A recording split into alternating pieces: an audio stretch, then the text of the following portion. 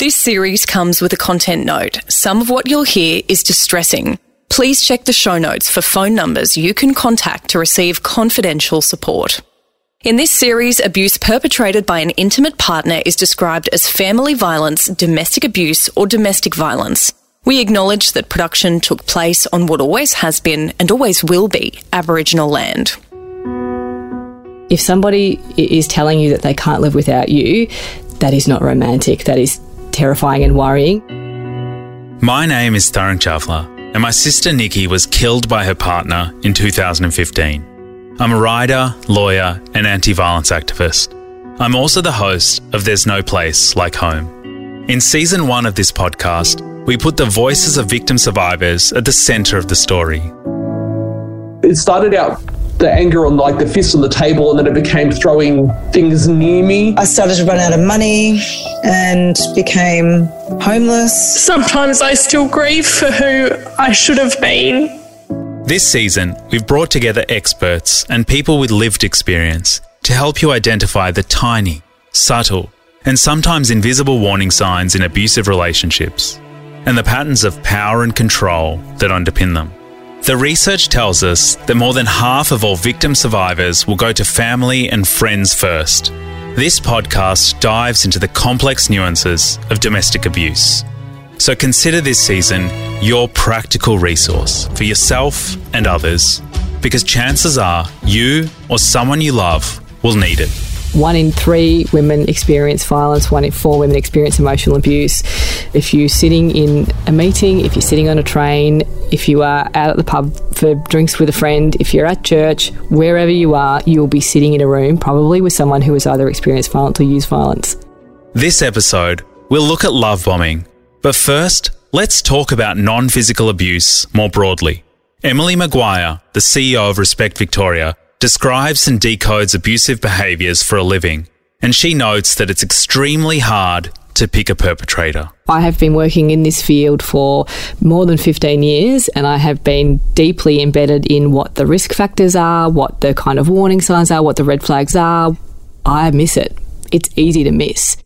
Emotional and psychological abuse also leave no physical scars, allowing the abuser to build a relationship of fear and control outside the scrutiny of loved ones. If you ask people, is hitting your partner okay? Mostly people say no.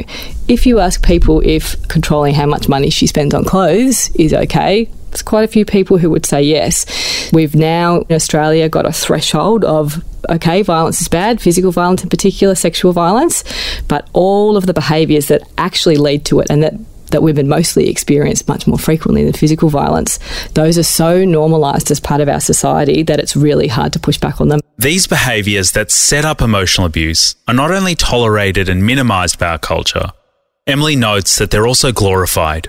All you have to do is look at a romantic comedy where on a terrifying number of occasions, the legal definition of stalking is classified as, he just really likes you, that's really lovely, and they end up together. Come on, what's the problem here? I'm a boy, you're a girl. Is there anything wrong with me trying to put together some kind of relationship between us? Well, will you go out with me?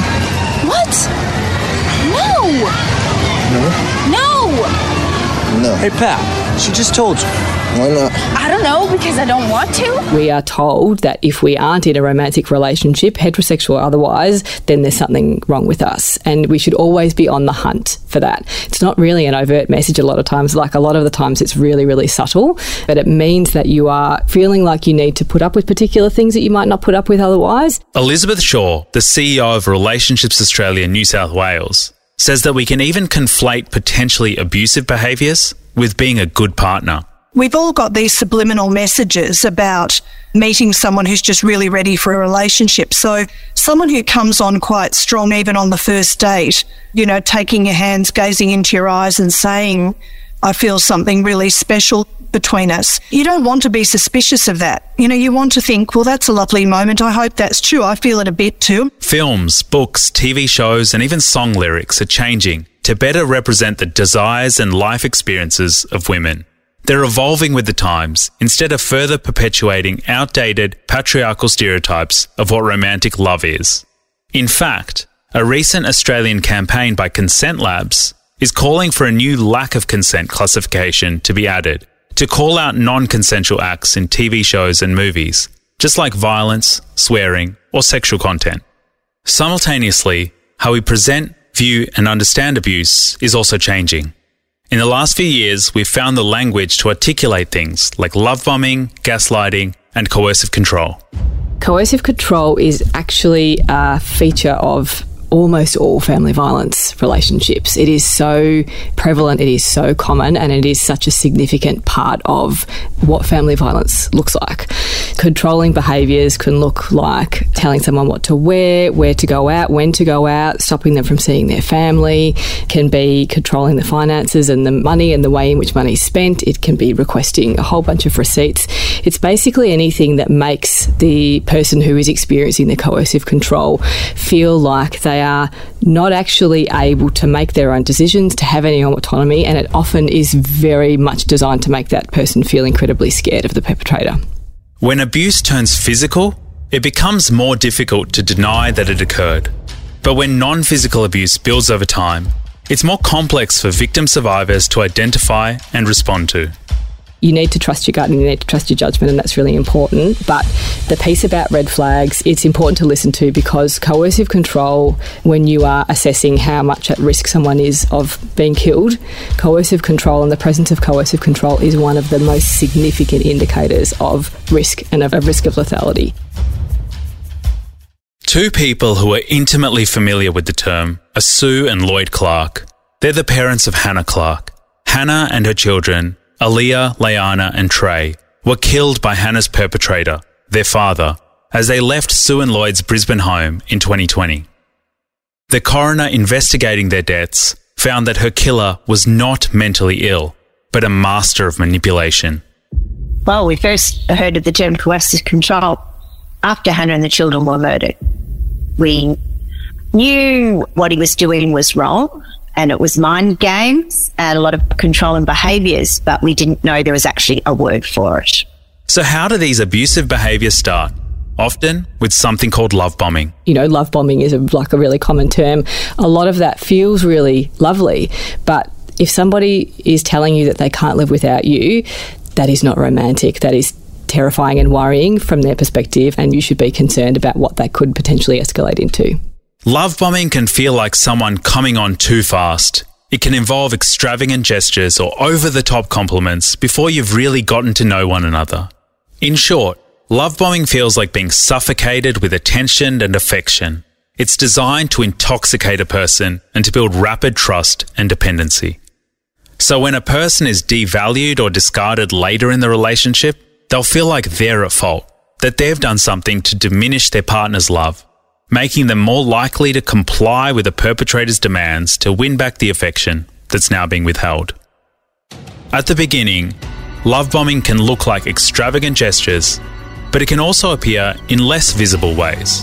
Regular and constant gifts, not necessarily expensive gifts, but rocking up at your door every day or leaving something in your mailbox, or very regular text messages. When it gets up to 4, 5, 6, 7, particularly if it's not in a back and forth conversation, that's something that you need to worry about. Saying I love you really, really, really early in the relationship, kind of saying to them, I really badly want to see you tonight. I don't think you should go and see that person. I just want us to be spending time together. We're still getting to know each other. It is constantly praising you and overpraising you and talking about how amazing you are and how incredible you are. I want to introduce you to Stacey. That's not her real name. Stacey is a survivor advocate. She was 20 when she met a man at a bar. Let's call him Oliver. He was 10 years older than her, and he would later go on to abuse her. Oliver didn't love bomb Stacey with extravagant gifts, but instead with extravagant statements about their emotional connection. He had this kind of Bonnie and Clyde notions of us against the world.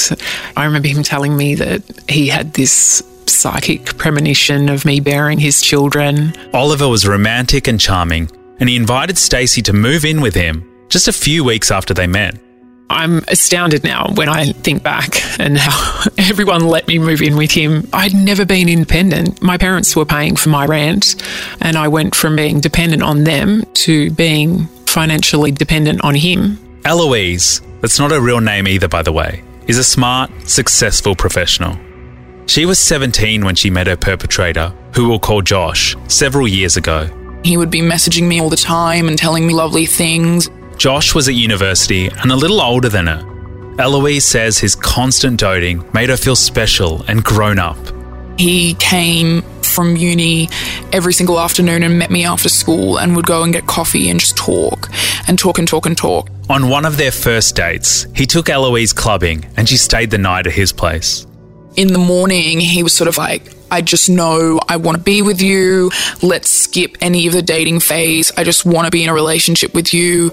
You know, we've seen each other every day for however long. Like, I just know that this is what I want to do. And 17-year-old me just thought, oh my God, he cares about me the way I care about him. This sounds amazing. Yes, let's just jump straight into it. Ash is a victim survivor advocate who works in the family violence reform sector. She's also a beautiful poet. While she now lives in Australia, she didn't grow up here. She and her perpetrator, let's call him Manu, met overseas when they were younger. It was almost like a dream come true, like a fairy tale actually. He was in the neighbouring school when I was in primary school and secondary school. The couple didn't get to know each other as children. It wasn't the norm for girls and boys to form friendships. But Manu tracked Ash down when she was in her early 20s. He reappeared in my life with a text message first saying, "Hey, how are you? I'm so glad I have your number. I hope you don't shoo me away now." Ash didn't know who it was, but her mum did. She told Ash this man was now working with one of their extended family in Australia, and she encouraged her to talk to him because he came from a good family. By this time, her cousins were all getting married, and Ash's family were encouraging her to marry too, before studying her masters. And when this happened through a family member, it was more trusted, it was more known, and there was safety in that. It felt like destiny, and it just took off. Like the relationship was great. It felt like I was some princess and I was placed on this big golden pedestal almost. He made me feel incredibly good about myself. We would speak on the phone for hours, even with the time difference between here and back home. He'd be awake the whole night, just talk to me. As these three relationships show, rapid relationship progression goes hand in hand with love bombing. Stacey moved in with Oliver after just a few weeks. Eloise started dating Josh after a month. Ash was engaged to Manu after 3 months and had moved countries not long after that. The tricky part about love bombing is that a lot of it can look and sound like the blossoming of a new, healthy romance. So how do you tell the difference? McGuire's advice is to think of the early stages of a relationship like the early stages of a new friendship. Are you building trust and a relationship slowly? In any other part of your life, would their behaviour be considered too full-on or concerning? When you meet someone new, they might say once, "You're awesome," but they're not going to say it 5 or 6 times a day, and there's not going to be that kind of constant in a whole bunch of different ways. Some of the other ordinary moments that could be illuminating are also exchanges about money and gifts. If you go home and then you get some enormous present because you went on one date, again, that could be just very lovely, but it is out of step with where you're up to. Remember, how did you feel about them? Did you come home saying, "Well, look, that was pleasant, I don't know yet," and then you get a giant bunch of flowers? It's just to remember that it's all of those moments that can make you feel a bit more indebted. Elizabeth Shaw says to set the parameters of the relationship early on by preserving space for yourself and your life. This keeps clear boundaries in place and also gives you an opportunity to observe how the other person reacts to those boundaries. If you are caught up at work and you can't reply for 3 hours and the person says, "You know, I thought you'd gone silent." If you say, "Oh, I was at work," and they say, "Oh, of course, silly me, of course you can't be texting at work, I'll talk to you at the end of the day," then that's a good sign. If they say, "Well, if I was important, you'd pop to the bathroom or something so that you could reply," that's not a good sign, because already it's indicating that your feelings could be questioned and doubted, and the relationship could be threatened that fast, and that makes everybody anxious. But also it's an indicator that they are expecting you to start to put your life on hold for them and that they'll evaluate you accordingly. So, what do you need to look out for as a friend, family member, or a colleague? And if you sense someone you care about is being love-bombed, how do you raise it without alienating the person? If you're looking at a friend or a colleague and you just hear them say things like, "Oh, it's so amazing, he just wants to see me every day," or "He sent me 5 text messages, he must really love me," or "Well, we've only been gone on a couple of dates and already he's calling me his girlfriend," that's a red flag. Sometimes that's just people not having a good level of emotional intelligence and being excited and enthusiastic. But when there's more than one thing, that's the thing that you need to look out for. As a friend or as a colleague, you need to have your ears open and just ask them open-ended questions. So ask them, "You still seeing your friends? How often do you see him?" Encourage them to sort of, I suppose, take a bit of a step back and reflect. Emily Maguire says that another red flag to look out for in the early stages of dating is when someone denigrates their ex. If they call her a bitch, they say she's crazy. If they use terminology that is just denigrating her, in particular her and the relationship more broadly, that for me is a really, really big red flag. Ash's perpetrator told her that his ex had abused him and threatened to kill him. I ended up thinking, how could this woman be so mean to him? And it almost felt like, I'm so glad I'm in his life because it's almost like I'm rescuing him. And he made me feel that way. He made me feel like I was in his life after he had gone through all of this and that this is meant to be. And I believed that. After Ash moved to Australia, married this man, and was sponsored on a spouse visa, he began emotionally and physically abusing her. Eventually, Ash reacted to his violence in self-defense. When she did, he immediately left their home and cut off all contact, as well as power and water to their home. He rescinded his sponsorship of her partner visa and told people that Ash was the one who'd been abusing him. Emily Maguire says it's not just important to observe how someone speaks about their ex, pay attention to how they talk to women and about women. When you sit down and watch TV with them and a female news presenter comes on, is the first thing that they say something about what she looks like? Do they slag off Taylor Swift and Beyonce, not about their music, but just because they are women and they are young women without actually ever making that statement? So you've really got to read between some of those lines. For Stacey, it was her mum Jane who noticed her partner's broader disrespect for women. He was brought up in a conservative household where there were clear and rigid gender roles. Jane believes that this played a part in his attitudes. There was an element of women's opinions are not worth much. I may have something to say and have an opinion on some topic, but that wasn't really valued and it was sort of skated over, and anything that my husband said was of more value. Emily Maguire says that it's also important to listen to how this person speaks about men and masculinity.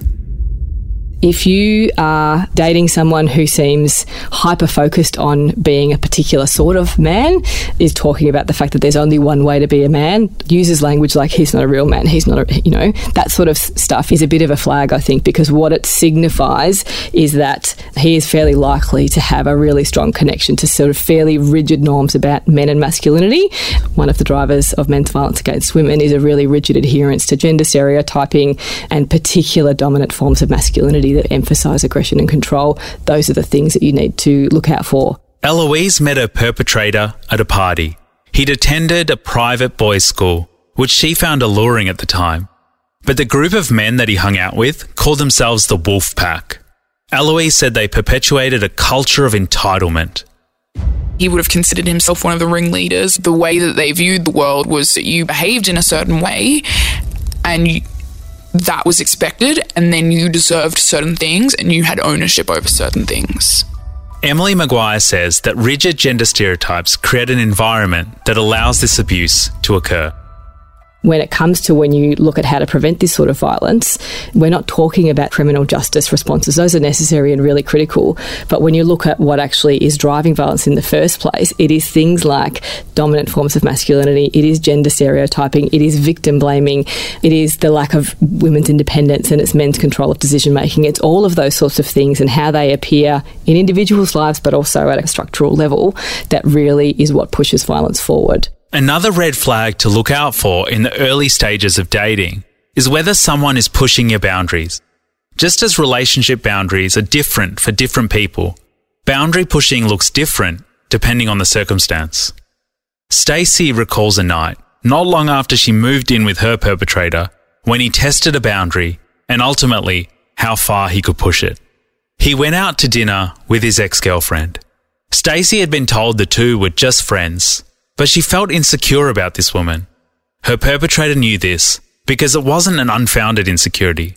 There were still lingerie-clad photos of this woman laying around the house. He went out with her that night, and every hour that he didn't come home and didn't respond to my texts, I just kept feeling sicker and sicker. And eventually he came home at 4 o'clock in the morning and, dismissed my anxiety, petty schoolgirl jealousy. And years later, I would find out that my intuition was correct and that he had been unfaithful. But I think perhaps the saddest part about that story is that he learnt that night that he could manipulate my vulnerability and have me second guess myself, which really bode well for him in the future because he would gaslight me into thinking that his serial infidelity was a figment of my imagination.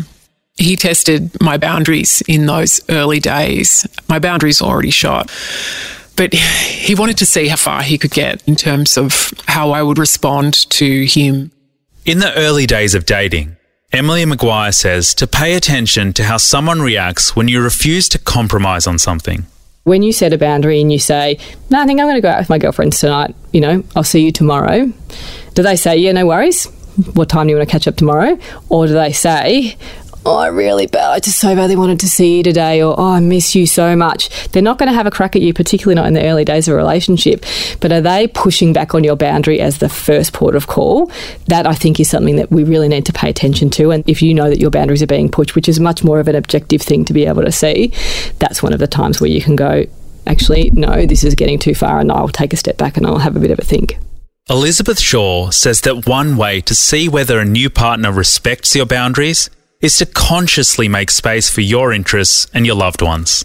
You might play sport once a week, you go to the gym 3 times a week, you see your girlfriends. To be able to keep doing those things is important. You've got to be very careful about what you give away early on and why, and just keep a little bookmark there about what's being set up for the future. Perpetrators tend to target people they're likely to have control over. It's easier to push the boundaries of someone who holds less power than you. All you got to do is scroll Instagram or TikTok and you're seeing, some 45-year-old bloke talking about the fact that, hey, if you get younger women, it's not about their bodies being a particular way, although that's definitely part of it. It is about the fact that they can be controlled because they are younger, or they don't have as much life experience, or they're much more likely to be willing to sort of, move off their friends for a little while, and they're more receptive to that love bombing. It's definitely not just an age thing, but it's something that kind of perpetrators do and target. Stacey wasn't just more vulnerable because she was a decade younger than her perpetrator. While she had a positive relationship with her stepdad, her biological father was absent. And that left a big hole in my self-worth. I am sure that he was attracted to me because of the vulnerability that came with my age, my childhood trauma, and my poor self-esteem. All of this made it easier for Stacey's perpetrator to manipulate her. He'd criticise her character, her interests, and weight. When they had a child, he criticised her mothering. He became physically abusive, but Stacey says it was the emotional abuse that hurt her more than anything. Emotional abuse, it feels like you're trying to scream, but there's a cloth in your mouth. It's really hard to articulate, but it is suffocating. Mostly I just feel like he was trying to tear down my sense of self.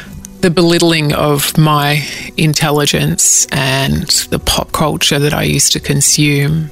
He once said that I would never reach a particular salary threshold, which I did the year that I left him. But he tended to target my vulnerabilities in particular. Eloise was also incredibly vulnerable when she met Josh.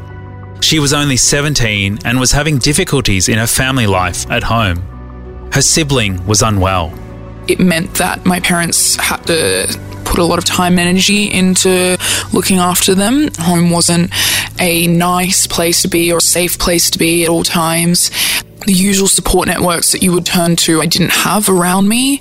And so I was definitely looking around at who could be those supports for me and kind of grasping onto anyone and anything that came within range. To Eloise, Josh seemed older and cooler and held a certain level of reverence. But he also presented himself as a safe haven for her. He was really clever in the way that he set everything up from the go. And he would be really vulnerable as well at the start in a way that I can now see as at a level of, I would say, kind of shallowness. But to me at the time felt like, wow, he's being vulnerable with me. Let me tell him these things about my life and what's going on. Let me let him in because he's doing the same for me. We know that young people are more vulnerable to abuse.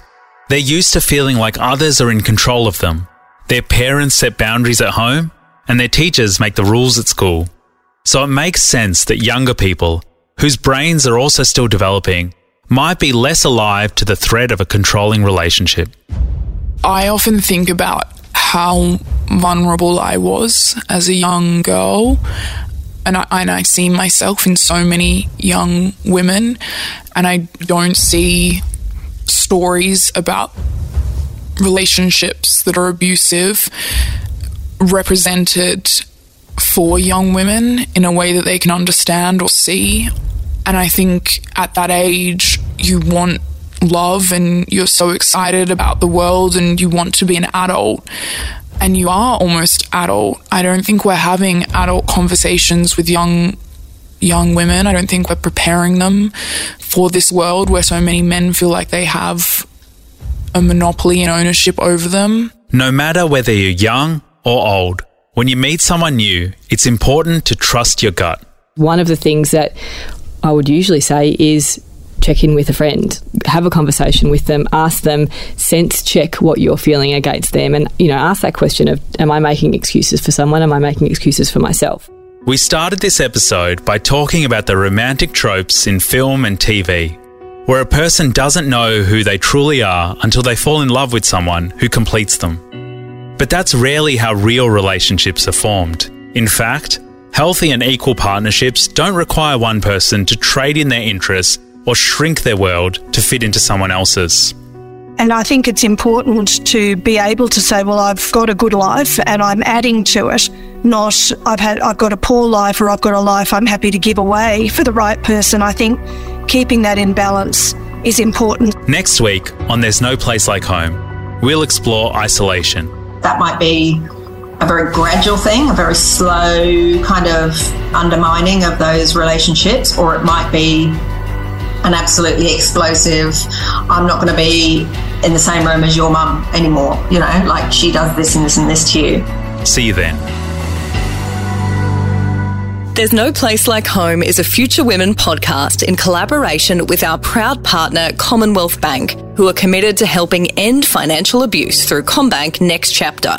No matter who you bank with, if you're worried about your finances because of domestic and family violence, you can contact CommBank's Next Chapter team. Contact them on 1800 222 387 within Australia or visit commbank.com.au/nextchapter. If you need help or advice, please check the show notes for phone numbers for confidential support. If you enjoyed this podcast, please rate and review. It'll help these important stories to reach more people's ears. For more information about There's No Place Like Home or to join the movement, please head to futurewomen.com. This episode was produced by Jamila Rizvi, Emily Brooks, Mel Fulton, Sally Spicer, Hannah Fahour and Tarang Chawla. Editing by Bad Producer Productions, artwork by Paddy Andrews.